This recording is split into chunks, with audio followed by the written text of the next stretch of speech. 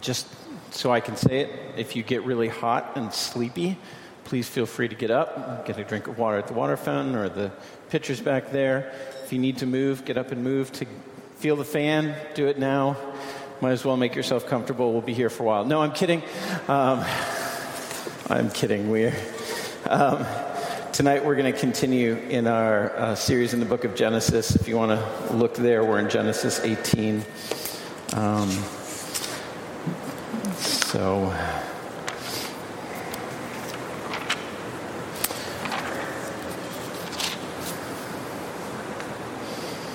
Before we look at the passage, I want to ask you a question. Have you ever run into a situation where you've wondered if God is doing the right thing? If you wonder if God is right in what he does?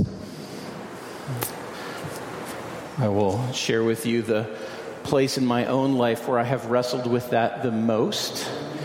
16 years ago, my father, who was a good father, a good provider, and a church-going man, but one who never professed any faith in Christ or in God at all. My father was at home and had a heart attack and went into a coma and died a number of days later. And I remember sitting by him while he was off any life support. His body was still beating. But I remember pleading with God, asking God to revive him and to save him, his life, because I didn't know what God would do with his soul.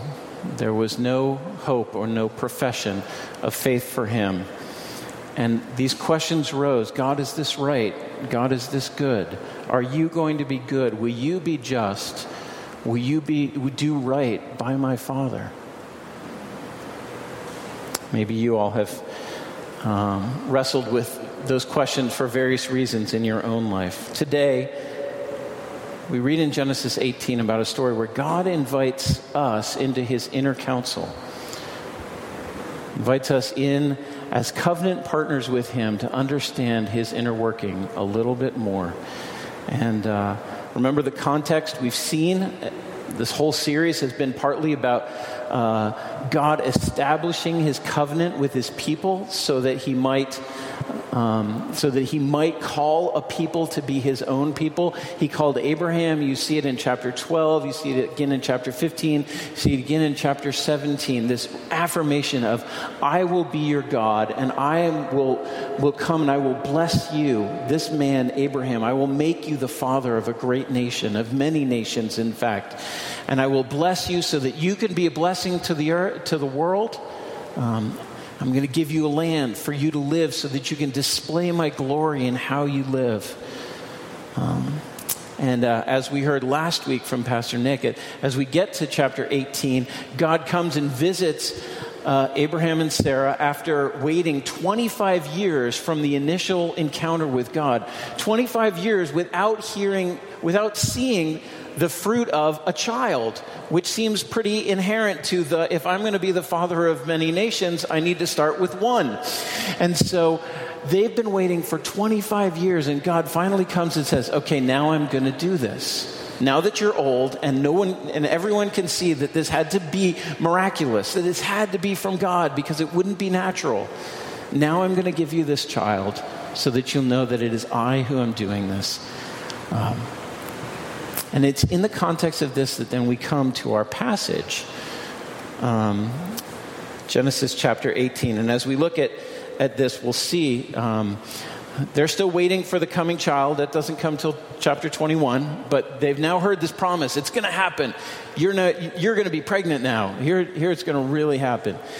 So Genesis 18, we're going to start in verse 16. This is one of those places where we didn't quite agree with the ESV about how to split up our sections. And that's okay. Because they're not inspired. So Genesis 18:16, we're going to read to the end of the chapter. So let's read together and then pray. Then these men had come to visit Abraham and bring this message. And there were actually 3 of them. They came and they visited Abraham and Sarah and came and brought this message of, I'm going to fulfill this promise and you're going to be pregnant and have the child you've been waiting for. Then the men set out from there and they looked toward Sodom, and Abraham went with them to set them on their way. And the Lord said, shall I hide from Abraham what I am about to do, seeing that Abraham shall surely become a great and mighty nation, and all the nations of the earth shall be blessed in him? For I have chosen him that he may command his children and his household after him to keep the way of the Lord by doing righteousness and justice, so that the Lord may bring to Abraham what he has promised him. Then the Lord said, because the outcry against Sodom and Gomorrah is great, and their sin is very grave, I will go down to see whether they have done altogether according to the outcry that has come to me. And if not, I will know. So the men turned from there and went to Sodom. But Abraham stood still stood before the Lord. Then Abraham drew near and said, will you indeed sweep away the righteous with the wicked? Suppose there are 50 righteous within the city. Will you then sweep away the place and not spare it for the 50 righteous who are in it? Far be it from you to do such a thing, to put the righteous to death with the wicked, so that the righteous fare as the wicked. Far be that from you. Shall not the judge of all the earth do what is just? And the Lord said, if I find at Sodom 50 righteous in the city, I will spare the whole place for their sake. And Abraham answered and said, behold, I have undertaken to speak to the Lord, I who am but dust and ashes. Suppose 5 of the 50 righteous are lacking. Will you destroy the whole city for lack of 5? And he said, I will not destroy it if I find 45 there. Again he spoke to him and said, suppose 40 are found there. He answered, for the sake of 40 I will not do it. Then he said, oh, let not the Lord be angry, and I will speak. Suppose 30 are found there. He answered, I will not do it if I find 30 there. He said, behold, I have undertaken to speak to the Lord. Suppose 20 are found there. And he answered, for the sake of 20, I will not destroy it. Then he said, oh, let not the Lord be angry, and I will speak again, but this once. Suppose 10 are found there. And he answered, for the sake of 10, I will not destroy it. And the Lord went his way when he had finished speaking to Abraham, and Abraham returned to his place. Let's pray. Ask the Lord for help as we understand this together.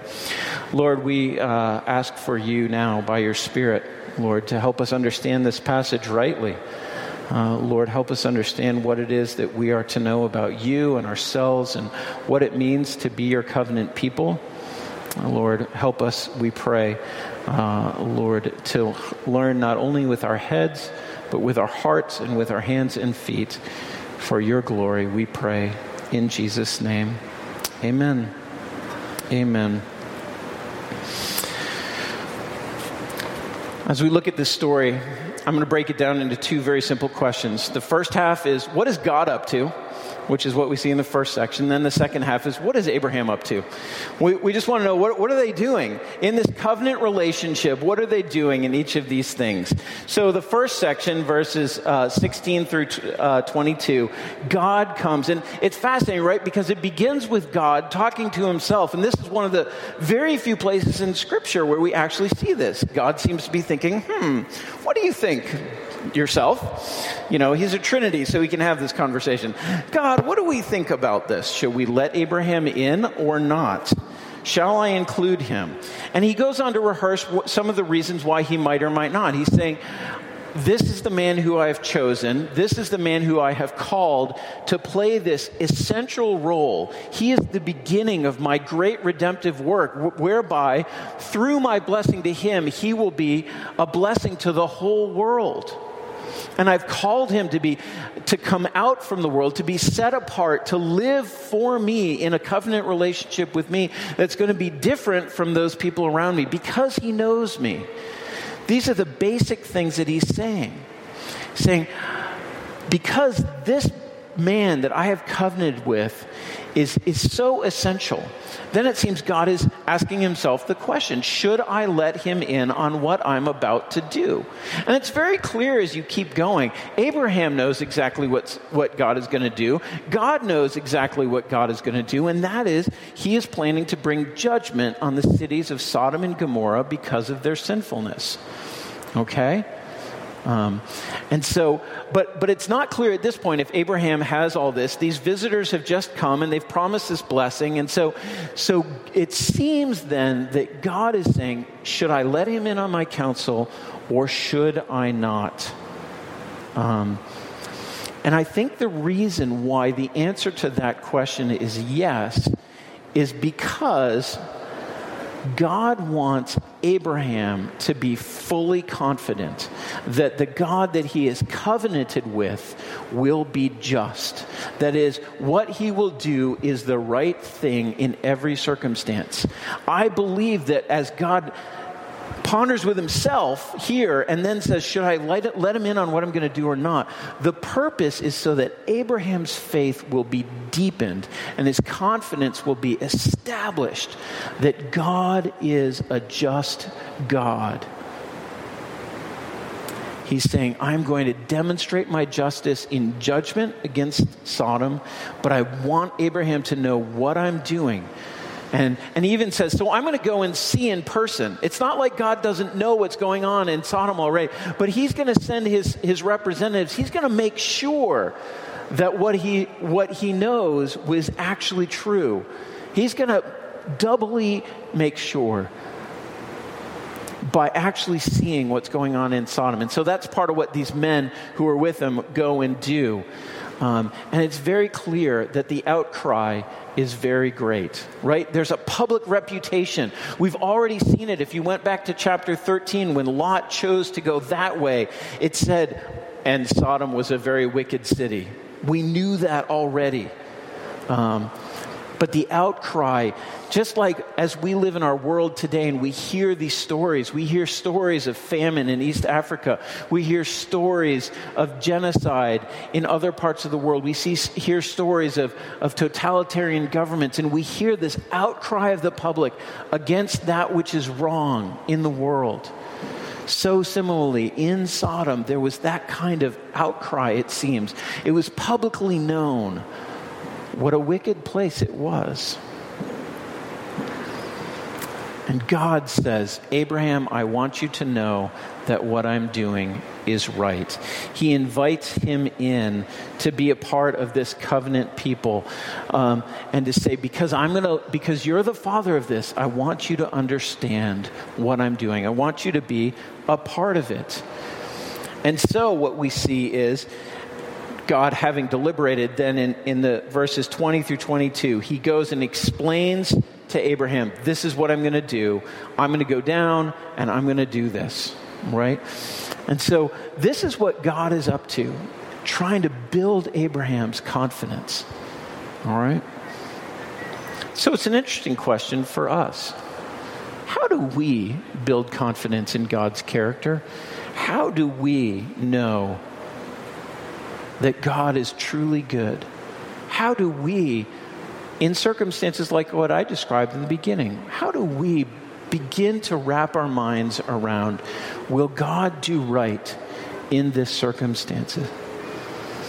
You know, it's not always an easy thing to do, and God doesn't always let us in on all the specifics of what we're facing. But there are some very clear places where we see that God, as he invites us in to be his covenant people, he wants us to know his character. So you go to places like Ephesians 2, 1 through 8, where if you've been here all year, you remember when we preached through this. Ephesians 2, 1 through 8, it talks about all of us being under sin, that we are dead in our sins and transgressions, that all of us are actually enemies of God, and deserving of his wrath. Then it goes on and it says, but God, who is rich in mercy, with the great love with which he has loved us, raised us up and made us alive with Christ and seated us with him. And so Paul in Ephesians 2, 1 through 8 reminds us that this is the kind of God we have, that when we deserve judgment, when we deserved something terrible, what God brought to us was mercy and grace through the work of Jesus Christ. And he reminds us this is the kind of God that we serve. That at the cross we see is a place where sinners like us are pardoned and redeemed at the very same time that our sin is judged and taken away and bears our wrath. And this is the thing about it, right? That we think God, who is rich in mercy, who loved us with this great love, and yet did he do that by overlooking our sin? No, he did that by bearing our sin. And so if we want to know whether God is just, we look at the cross. And if we want to know whether God is merciful, we look at the cross and we see both of them married together in this one amazing act that only God could imagine and only God could carry out for us. The other thing that Abraham learns and that we can learn about this is that we recognize, it's fascinating, when you look in verse 19 in particular, part of what you see is that as God is calling Abraham into this covenant relationship, he's saying, I want you to live differently, right? What are the words he says? To keep the way of the Lord by doing righteousness and justice, so that the Lord may bring the covenant promises. And friends, is this not true for us as well? Again, in the book of Ephesians, there's this beautiful move where the first 3 chapters talk about what God has done for us to save us, and then he starts with chapter 4. Do you remember the words in chapter 4? He says, brothers and sisters, I urge you, by the mercies to live a life worthy of the calling that you have received. Now that I have called you to be in this covenant relationship where you have received salvation from me, now I call you to live that out. Live a life worthy of what you have received from me. And then he spends the next 3 chapters living that out. That has to be with unity. It has to do with worship. It has to do with love. It has to do with humility. It has to do with words that don't hurt but that build up. It has to do with anger that doesn't consume us. It has to do with not being lazy but working hard. It has to do with all sorts of ways that we live lives that are in the way of the Lord. It's not self-righteous living so that God will be pleased with us and think greatly of us, but it's God-centered living, that we would live for him so that he would be pleased with us, not for our favor, but because we so desire to bless him with a life that is worthy of the calling that we have received from him. So if what God is up to is reminding Abraham and bringing him in and helping him to begin to wrestle with this question of, can you trust me as my covenant partner? And as we on this side of the cross have even more greater confidence to be brought into that relationship and to see the confidence we can have, then we come to the second half of the passage, starting in verse 21, right? 22. It's a fascinating... In case you wondered this, and Nick mentioned this last time, but these 3 men showed up at Abraham's tent at the beginning of chapter 18, right? And somehow Abraham knew from the very start, these were not normal men, right? He ran out to them. He rushed into the kitchen and said, pull out the best food. We've got to honor these very special gifts. He knew that they were from God in a very unique way. But here we see in verse 22 something fascinating. There were 3 of them. 2 of the men then went down to the city of Sodom, went on to do the exploration, and next week we'll see what happens to them, right? And in their exploration of the wickedness of the city. But the 3rd person, who was it? Well, interestingly, it was the Lord himself, right? Because suddenly the two men go off and Abraham's there, and who does he have next to him? The Lord himself. And he has this conversation with him, right? The men depart, and God, in 23 through 25, he asks the question that I think is at the heart of this passage. Verse 25 is this: shall not the judge of all the earth do what is just? And he's basically saying, you've called me to be your covenant partner and to be a blessing to this world, right? And by the way, my nephew Lot, he lives there. He lives in that city. And there's got to be some other people in that city. Can it really be that wicked? What if there are some righteous there? Can you really punish the righteous with the wicked? Is that really what you're going to do? And remember that Abraham was already invested. Abraham had already blessed Lot by giving him the preference of the land. And Abraham had already rescued Lot in chapter 14 when other kings had come and tried to take over the land. So Abraham was already positioned to be a channel of blessing, and in particular with Lot and with his family, although it was a greater scope of the question. And so he comes with this question: God, are you really going to do this? But I want you to see the tone that he asks, because I think it's very important. Because we often come to God in these moments of questioning and moments of doubting, and we come to him and say, I don't agree with you, God. I think I know better than you. How could you do this? That's not how Abraham comes. Do you see how he comes? Look at the words that he uses. Verse 24, verse 25. Far be it from you to do such a thing, to put the righteous to death with the wicked, so that the righteous fare as the wicked. It's basically saying, God, you're the one who said justice is so important. You're the one who defines what justice is. How could you? So on the basis of what you say you are, don't do this. How could you do this? What if there are 50? Right? And then he bargains. And it's a fascinating back and forth. And again, you see Abraham's humility. Far be it from me, Lord. Please don't be angry with me. But can I press you just a little bit more on this? How many righteous people will it take for you to withhold your judgment from the city? And he gets all the way down to 10. And then the conversation's over. Right? This appeal is based in God's character. It's not based on what we think is right, what we think is good, but it's based on what God has already said about himself. And fascinatingly, we see this throughout Scripture. This is exactly what Moses did in Exodus 32, is after the golden calf incident, God says, all right, I'm done with you. You obviously didn't get this. I'm up on the mountain giving you my law, and you're down at the bottom worshiping an idol? Forget it. I'm going to wipe you all out. I'm going to start again. Moses, I'm going to give you a new wife, and we're going to start over. And Moses says, Lord, how can you do this to your people whom you have brought out of the land of Egypt with great power and with a mighty hand? Why should the Egyptians say, with evil intent did he, that is God, bring them out to kill them on the mountain and consume them in the face of the earth?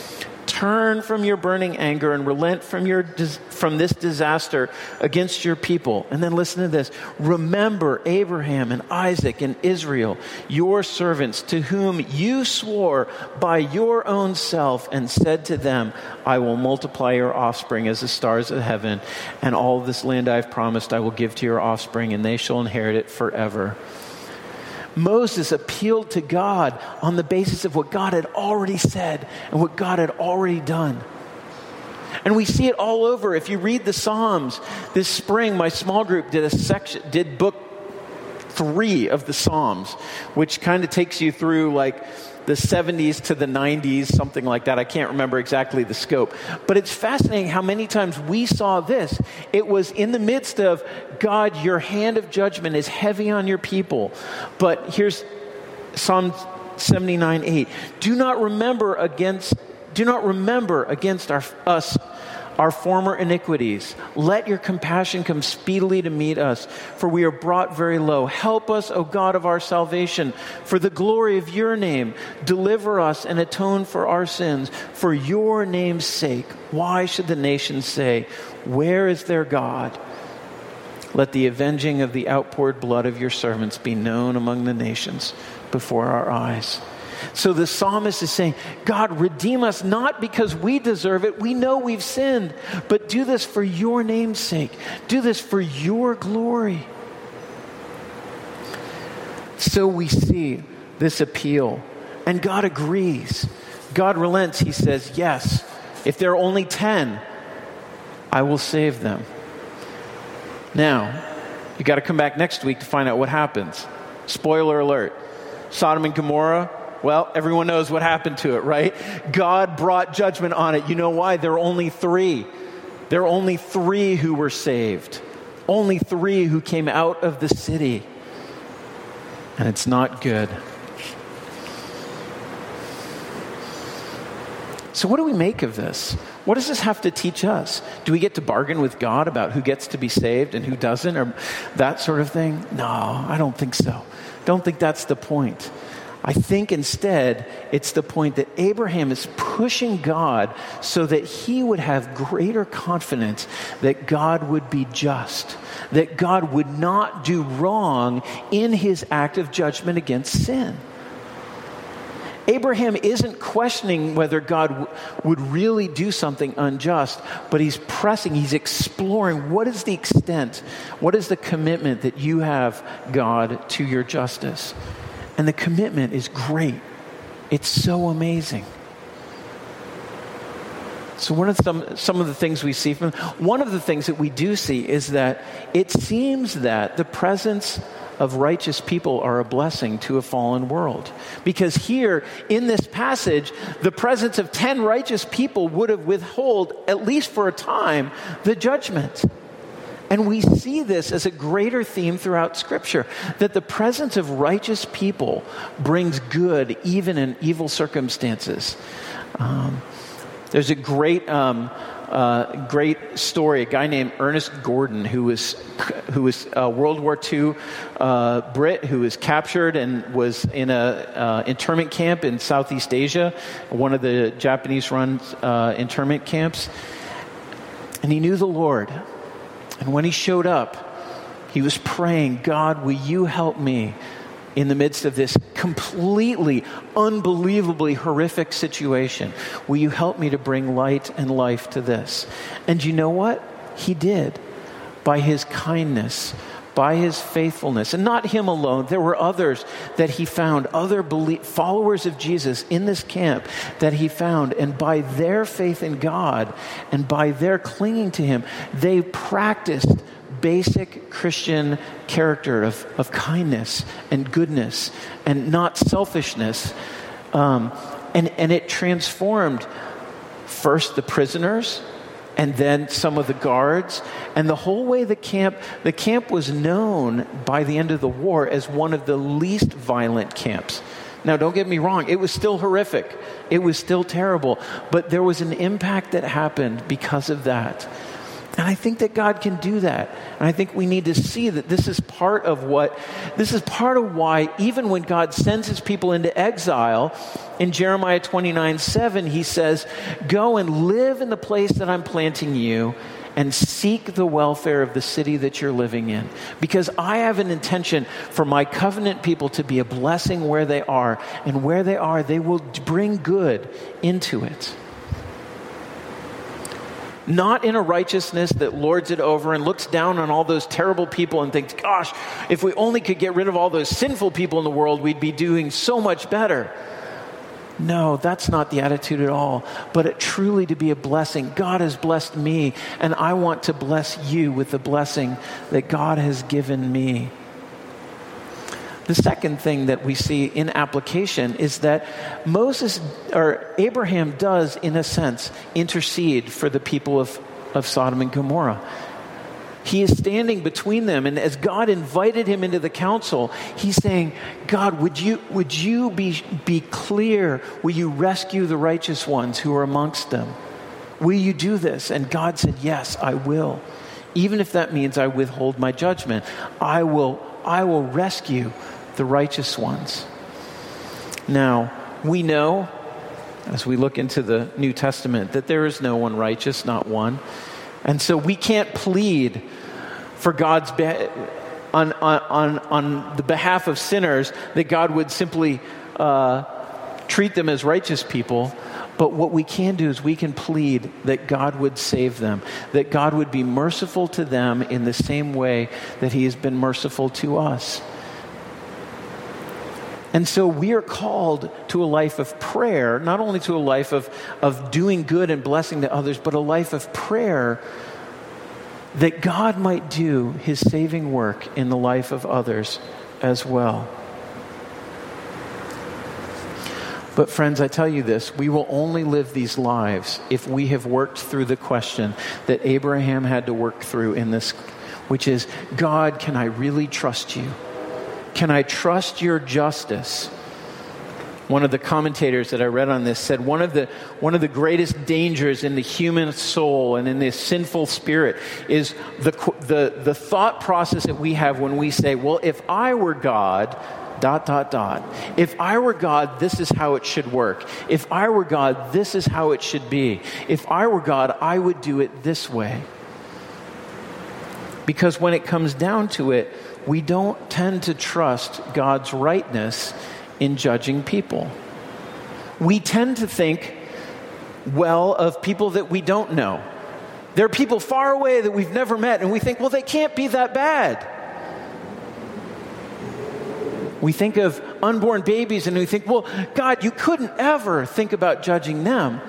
That's a complicated theological question. Don't get hung up on that. But it's a question. We just think there are people we don't know and we think well of them. And we think, well, God, they don't deserve judgment. And then we think about our neighbors and we think, well, they don't deserve judgment either. I mean, they're not the perfect people, but they're pretty good. Like we want to see this. We have this instinct to see the good in others. And in fact, it's the same instinct that we tend to have with ourselves. I know I'm bad, but I'm not that bad, am I? Like, do I really deserve judgment? Do I really deserve condemnation? Is my sin really worth? So the cross comes to us and it says, yes, it is. Romans 3 says this, there is no distinction, for all have sinned and fall short of the glory of God. But then it goes on to say, and are justified by his grace as a gift through the redemption that is in Christ Jesus, who God put forward as a propitiation. A propitiation is something that is given to satisfy or to appease the right wrath of an authority. The propitiation by his blood, to be received by faith. This was to show God's righteousness, because in his divine forbearance he had passed over former sins. It was to show his righteousness at the present time, so that he might be just and the justifier of the one who has faith in Jesus. I'd love to preach a whole other sermon on that verse, but it's really cool. What he's saying is, in the divine courtroom, in some way, God withheld his judgment on any sins for people who had lived before Christ that God would redeem, because those sins would be judged on the cross in the person of Christ. Just like all the sins of all of us who have lived after Christ and have trusted in him and have put our faith in him and are brought to new life in him, that is where our sins deserve their justice. We don't deserve anything better than Sodom and Gomorrah do because of our sinfulness. And yet, God, who is rich in mercy, because of the great love with which he has loved us, has saved us because he has offered Jesus in our place. Jesus takes the sin and he then gives us the forgiveness of that sin, so that God is both just in punishing sin and just in forgiving us our sin. And it's one of the most amazing things about the gospel. And it gives us confidence. And this is where I want to end. Because as I wrestled with God, sitting by the bedside of my father as he died, I came to the end of myself and I said, God, I don't know how this is going to work out. I don't know my father's heart. You are the one who is the judge of the earth. But I will trust you. I will trust you that you will not do wrong by my father, but that you will do right. That you will do the right thing by him. And I'm going to leave him at your feet and trust that you who know everything will judge better than I who don't. And that hasn't always been easy to hold on to. But I believe that because of what God has done in Christ, I have seen the foundation and I've been able to have that confidence. This is the God of the Bible who has done such an amazing work to save me, and I can trust him. Let's pray together. Lord, we are humbled by this text, but Lord, we are ultimately captivated by your glory. Lord, that you are God who is so committed to righteousness and justice and love and mercy, that you at the cross would do this incredible work of saving us in a way that you have not just overrun your justice, Lord, but you have satisfied your justice and saved unworthy people like us. What an amazing God you are. What an amazing Savior we have in Jesus. Lord, we pray that we might be those who live trusting in you, and that out of that trust in you, we would live righteous lives that would seek to bless others around us. And Lord, that we would be men and women of prayer who would plead for your gracious work in the lives of both ourselves and those around us for your glory. We pray this in Jesus' name. Amen.